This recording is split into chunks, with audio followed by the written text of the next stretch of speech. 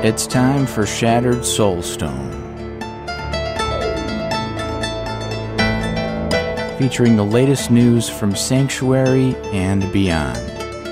Each episode, a heroic party of Nephilim band together to help keep you informed on everything in the Diablo universe. And now, your Diablo Community Podcast. Coming to you from somewhere in Sanctuary, this is episode 445 of Shattered Soulstone, your Diablo Community Podcast.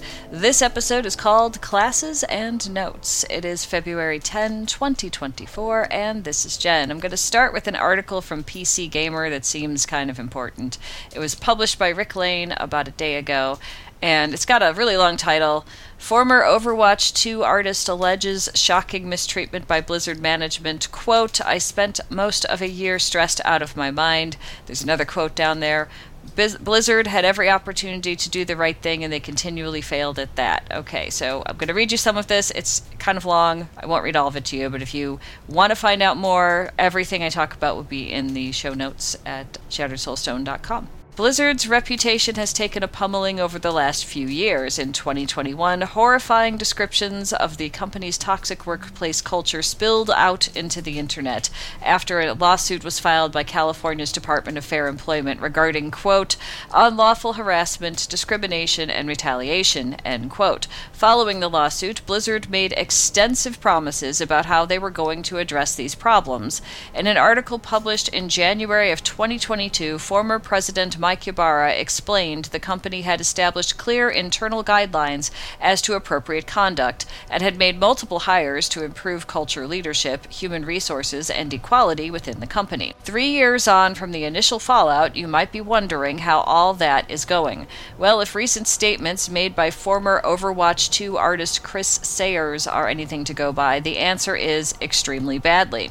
On Thursday evening, Sayers took to social media to describe a shocking run of events that led to his departure from Blizzard. Sayers, who was promoted to lead FVX artist on Overwatch 2's cosmetics team in July of 2023, said he spent, quote, most of a year stressed out of my mind, end quote, due to an array of alleged mistreatment by Blizzard management that included lying to him, gaslighting him, and giving him a, quote, fake promotion. I don't know what a fake promotion is, but here we go. In a lengthy thread posted on Twitter, Sayers explains the trouble began with that promotion. Quote, in July of 2023, I was invited to a meeting by art leadership and production to let me know they were interested in promoting me to lead VFX artist of the cosmetics team, he writes.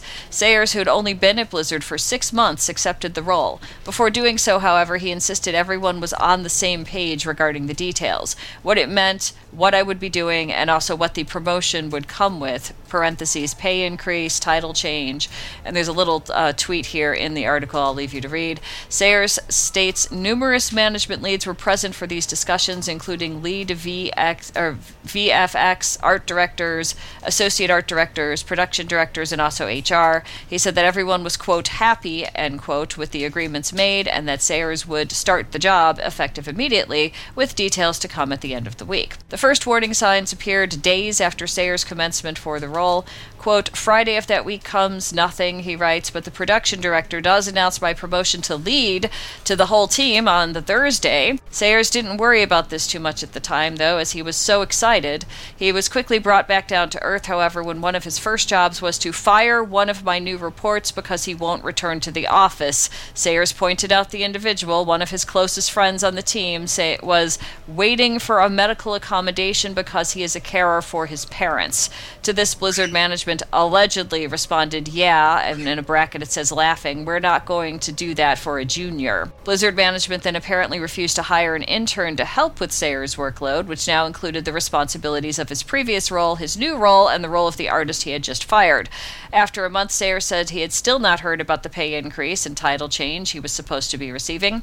Blizzard apparently told him he'd have to wait until August for details in writing. At this point, he also discovered that he was, quote, earning less than 50% of every other lead VFX artist at Blizzard, so much so that as a lead, my salary salary is lower than every person I was managing. Blizzard management allegedly told him it's because he is UK-based and that the salary is based on market value, not my value. Sayers took to the issue to HR, who responded, "Why would we pay you more than we have to? That doesn't make any sense." And it just goes on from here for quite a while, you know? If you missed it, there is a Howler hunt going on in Diablo Immortal, and it's going to last until February 21st. You get a bunch of adventurers together, and you have to figure out, like, within your grouping, someone becomes, like, the werewolf, and it kills players, and it's trying to, whoever has that role is, you know, inflicted upon them, I guess, or chosen. I don't know how that works exactly, because I haven't played it yet, but I think what happens is, if you're the Howler, the werewolf, you sneakily creep up on your friends of your group that are maybe isolated and murder them, and then people find the body, or maybe you find the body and go, "Oh no, someone killed this one," and then people have to figure out who you are and which one is the person doing that, and it's just kind of interesting. Blizzard Watch has an article by Liz Pat titled, "Which Class Should You Play in Diablo 4 Season 3?" And I really wish I read this before I started playing Season 3, let me tell you. So here's some stuff in this article. Diablo 4 Season 3, Season of the Construct is here, and patch 1.3.0 introduces new legendaries, uniques, and aspects turning to supplement class balance changes. All of the adjustments combined with the season's Seneschal and its unique supplementing skills make for another fascinating 3-month gameplay cycle. But what do the changes in the Season of the Construct mean for your favorite class? And will it change what you play in Season 3? Let's review Diablo 4's 5 classes and discuss how they look for Season 3. Here's what you need to know to pick your Diablo 4 patch 1.3.0. So the Barbarian in that patch. Barbarian is your pure melee class, wielding an arsenal to blast through baddies. If you love tanky gameplay, the Barbarian is the first of your 2 options, with multiple options to leverage Fortify, which has gotten stronger with its shift to using maximum life to calculate the amount. The Barbarian survivability translates into push opportunities for high-tier Nightmare Dungeon tiers without burning through Ancestrals for rebirths. In patch 1.3.0, Barbarian class turning drastically increased the base damage of charge and reworked both the enhanced charge and the power charge options. Leap's base damage has also been increased by 30%. These tweaks turn your Barbarian into a veritable freight train of trash one-shots. And while the leveling is moderately slow, you can track down the updated resource aspect of the Echoing Fury to generate extra resources while only needing 1 shout on your skill bar. So the main things you want for your Seneschal if you're playing a Barbarian is Governing, the Lightning Bolt and Reconstruct, and Tuning, Mockery, Electrocution, Swift, Efficiency, Fortify, and Arching. The Druid, it's D4's hybrid class with the chance to swap quickly between multiple playstyles, shifting into a tanky werebear or a slashing werewolf, slinging tornadoes from a distance, and overall surrounding yourself with nature's strength to dominate. The D4 Druid is the jack of all trade classes, but remember that saying ends with master of none. That said, Druid has so many options for survival. Patch 1.3.0 was incredibly nice to werewolf builds. First, they doubled enhanced rabies bonus damage from 30% to 60%, then factor in the new virulent utility aspect, which reduces the cooldown of rabies when it infects an enemy, triple the cooldown on reduction on elites. The Lacerate ultimate skill has a reduced cooldown, and Prime Lacerate adds healing for 3% max life, double for crits. Seek out aspect of the Blurred Beast to top it all off, so Shred's Dash seeks out nearby poisoned enemies and deals bonus damage to them. You want Governing for Pummel and Reconstruct, and you want Tuning for Mockery, Electrocution, Swift, Efficiency, Safeguard, and Devastation. Necromancer is the second class with Barbarian to continue through the franchise, wielding the powers of life and death as a minion summoning caster. Blood and bone, shadows, corpses, and curses are the tools in the Necromancer's toolkit. You have one of the faster leveling experiences to start, but all that casting awesomeness comes with the cost. You're just as mortal as your enemies, and sometimes infinitely squishier. Bone Spear builds have additional useful skills on the Osseous spectrum now. Bone Spirit received a damage increase in patch 1.3.0, and Dreadful Bone Spirit now returns 30% of your max essence. Dreadful Bone Prison reduces introduces cooldowns for each enemy trapped inside the bone prison, while friendly players and minions can finally pass through its skeletal bars. Add in the revised aspect of Swelling Curse to boost the critical strike chance of your bone spirit and return even more essence when enemies are hit with the skill. For your Seneschal, you need Pummel and Protect, and for Governing and Tuning, you need Mockery, Electrocution, Swift, Efficiency, Arcing, and Devastation. And now we have the Rogue. Rogues are Diablo 4's undisputed monarch of mobility, dashing into the fray with poisoned blades, laying traps, and escaping to barrage their foes from afar. Shadows, cold, and poisons are the Rogue's friends. Whether you're dashing into the fray with blades or laying down punishing bow fire from afar, their Twisting Blades build continues to dominate the killing fields. Basically, you can blast through foes at unreal speeds. I did this last season with the Rogue, and it was super fun. The name of the Rogue patch, 1.3.0 game, is Penetrating Shot. Enhanced Penetrating Shot increases the critical strike chance of the skill, more so if it hits at least 3 enemies, and improved Penetrating Shot deals increased damage per enemy hit. Combine with the Eagle Horn and add Vulnerable or Sky Hunter for the guaranteed larger crits with the Precision Key passive.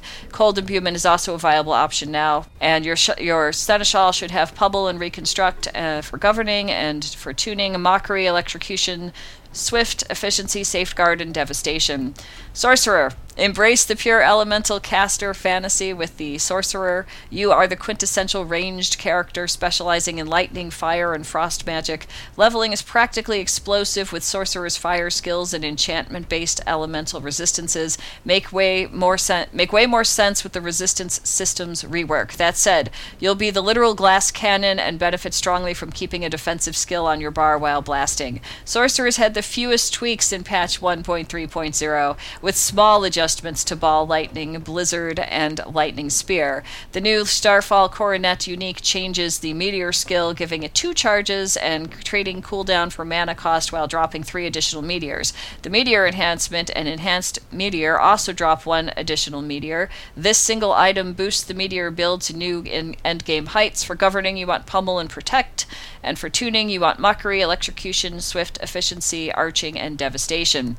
So, yeah, I'm going to switch back to a Barbarian, because I've been trying to play the Sorcerer. I've never played one in Diablo 4. I didn't know what I was doing, and I wasn't having a good time, but I know how to Barbarian, so I'm probably going to go back to do that instead, and just kind of, like, let my little Sorcerer, who's not doing very well with things, just kind of maybe ease into, like, the non-season content. We also have patch notes for Diablo 4 from February 9, and here's some of the patch notes. So there's game updates. Uber Unique Crafting. Uber unique items are highly sought after. With Season of Blood, we introduced target farming Uber unique items with Uber Duriel to give players another source of acquiring this type of item. However, we want to give players increased autonomy in obtaining their desired Uber unique by addressing feedback that expressed how acquiring a duplicate or undesired Uber unique items lessens that feeling of triumph. A new system empowers players to make use of duplicate and undesired Uber unique items by salvaging them for a new resource which can be used to eventually craft an Uber unique of their choosing. Additionally, the chance for Uber unique items to drop everywhere but in Uber Duriel encounters has been increased. So here's some little notes out of that. Uber unique items can now be salvaged to provide a new resource, Resplendent Sparks. Players can bring 5 Resplendent Sparks to the Alchemist and transmute an Uber unique of their choice. The Refine Resources tab at the Alchemist has been renamed Transmute, and the option to craft an Uber unique item can be found under that tab. Note that the preview window for crafting an Uber unique won't display the item's affixes. The drop chance of Uber unique items acquired outside of Uber Duriel encounters has been increased. Miscellaneous. The Cursed Shrine event now gives the shrine bonus at the start of the event instead of when it is finished. That makes more sense to me. And there's some bug fixes. These are sometimes hysterical. Fixed an issue where the screen reader did not read the claimed status for Lunar Awakening rewards. Fixed an issue where the screen reader did not read Ancestral Favor tiers correctly. Fixed an issue where the screen reader misread Ancestral Favor upgrade text. Oops. Season of the Construct fixed an issue with where Vizier Wasp constructs were not affected by immobilizing effects. Fixed an issue where the tooltip for igneous cores was missing information. Fixed an issue where journal pages didn't drop during Cool's Heart quest. Fixed an issue where only the first person in the party would get credit for looting Obelisk's whispers. Oh, that's bad. Fixed an issue where arcane tremors in Hazawar and Skosglen would have a voltaic braziers that can't be interacted with. Fixed an issue where attacks from Malphus could still damage players after he's defeated. That's that needed a fix.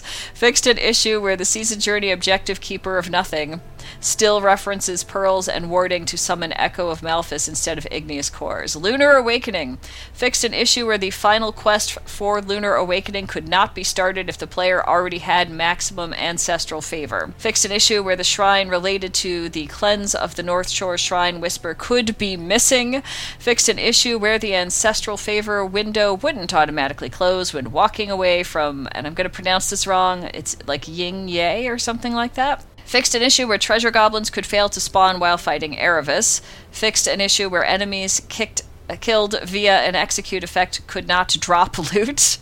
Fixed an issue where the melted here, maybe it meant melted heart, of Selig was not always rolling the maximum value for its movement speed affix. Fixed an issue where the Echoing Fury aspect didn't grant bonus fury if tactical rallying cry was learned.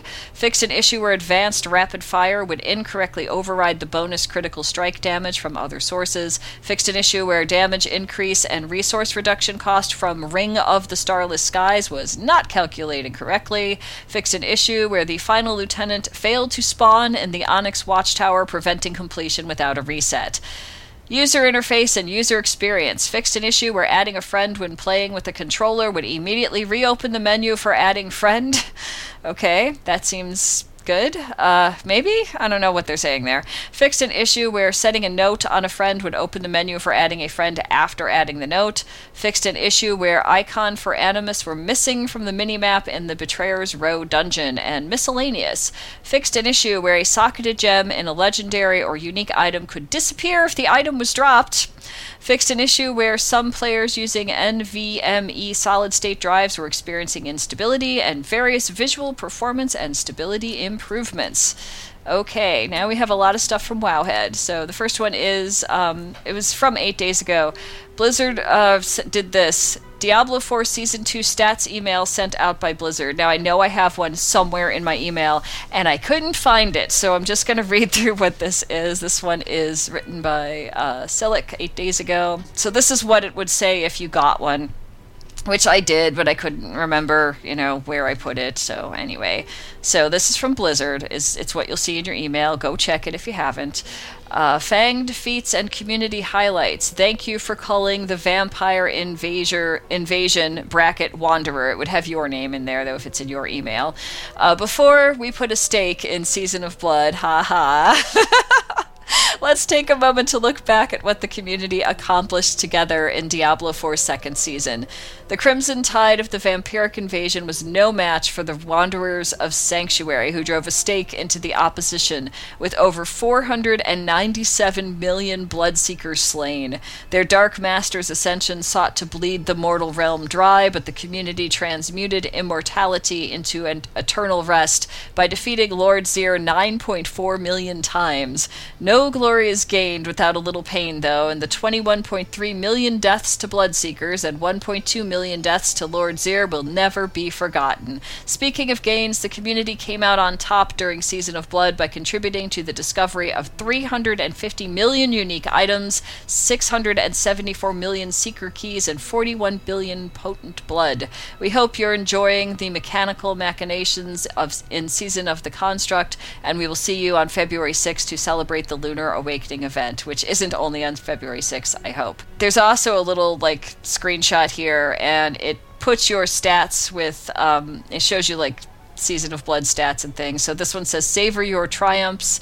Making packs and harnessing vampiric powers is a normal day in the life of a vampire hunter, but it was a bloody good time. Thanks to, and this is from Silik's email, with 343 hours played during Season of Blood, you accomplished the following. Potent blood earned 51,206, monsters slain 428,829, Bloodseeker slain 634, and Blood Lore donations 47. So that's what that is. I am certain when I finish recording this and look back in my email, I will find it again, but maybe it's just gone. I don't know. We have another one from Wowhead. Lunar Awakening models data mined, doodads, weapons, and mounts. And so these are like all the weapon things. It's kind of hard to explain. And there's trophies. There's this really pretty sort of reddish horse, maybe kind of an orange horse with all these lovely white decals all over it and some gems coming out of its mane. It's really neat. There's some things that I assume, like, I don't know what these things are. I don't know if that's a backpack thing or something you can get.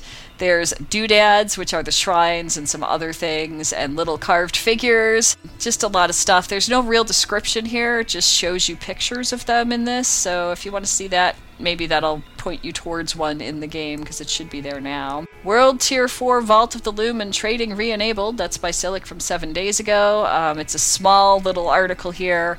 A hotfix has rolled out this evening from 4 days ago, resolving the connection issue in the World Tier 4 Vault of the Loom. We have re-enabled World Tier 4 Vault of the Loom. Trading has also been re-enabled, so if you wanted to trade, you can do it again. And last of all, we have future Diablo 4 patch will allow claiming cosmetics on any character, which is really interesting. So here's what Blizzard wrote on that, and this one was written by Popular Topular. Okay, so in there it says, just wanted to toss in that the team has an update for those who are having to create new characters to redeem some cosmetics for the Lunar New Year event. For example, if you are a necromancer and you have a wand cosmetic from the event, you aren't able to redeem it on your necromancer due to some restrictions in the game. This then forced you to store it in your stash and make a new sorcerer just to redeem the reward. This will be fixed so you can redeem them on any class. We ask that you just store them in your stash until this patch hits. Thanks for the feedback and apologies on the confusion with this. So I think that's good to know. And there's going to be a Diablo Valentine's Day sale. 67% off on Diablo's Valentine's Day sale through February 19. Let's see what we have in here. There's a description. No better way to say I love you than spending quality time felling fiends and racking up kill streaks together. Now until February 19. Get discounts of 67% off of some of Battle.net's most beloved games and goodies. Squad up and drop into Call of Duty. Go on a demon slaying spree in Diablo. Spread love and flower petals across World of Warcraft's Azeroth and more. Visit the Valentine's Day sale page on the Battle.net shop now, or check out an overview of the details. I'm just going to read the Diablo ones. So Diablo 4 Standard Edition is up to 40% off. Digital Deluxe Edition 40% off. Ultimate Edition up to 40% off. They all say up to in front of them. Diablo Collection up to 40% off. Diablo 2 Resurrected up to 67% off. Interesting.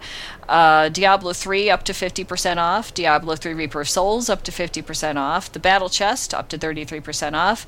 The Rise of the Necromancer, which I strongly suggest you get if you don't have it for Diablo 3 because it's really fun. It's up to 33% off, and the Eternal Collection is up to 25% off. So if you have all of these things and you have friends that don't have them, you could maybe point them there and play together. And that's where I'm going to end the show. It's kind of a quicker show than typical, but it's okay. It had a lot of info in it. Hopefully you enjoyed at least some of this. So I'm going to close out the show right now. You've been listening to episode 445 of The Shattered Soulstone, your Diablo community podcast. Missed an episode? You could find the show blog and listen to the show archives at www.shatteredsoulstone.com. Come join us in game. Our game community and clan are both named Shattered Soulstone and open to anyone who would like to join. You could also join us on Discord for the ultimate team and community-based experience. Find the Discord invitation link on our Twitter at Shattered Stone, as well as the Shattered Soulstone website. Thank you for listening.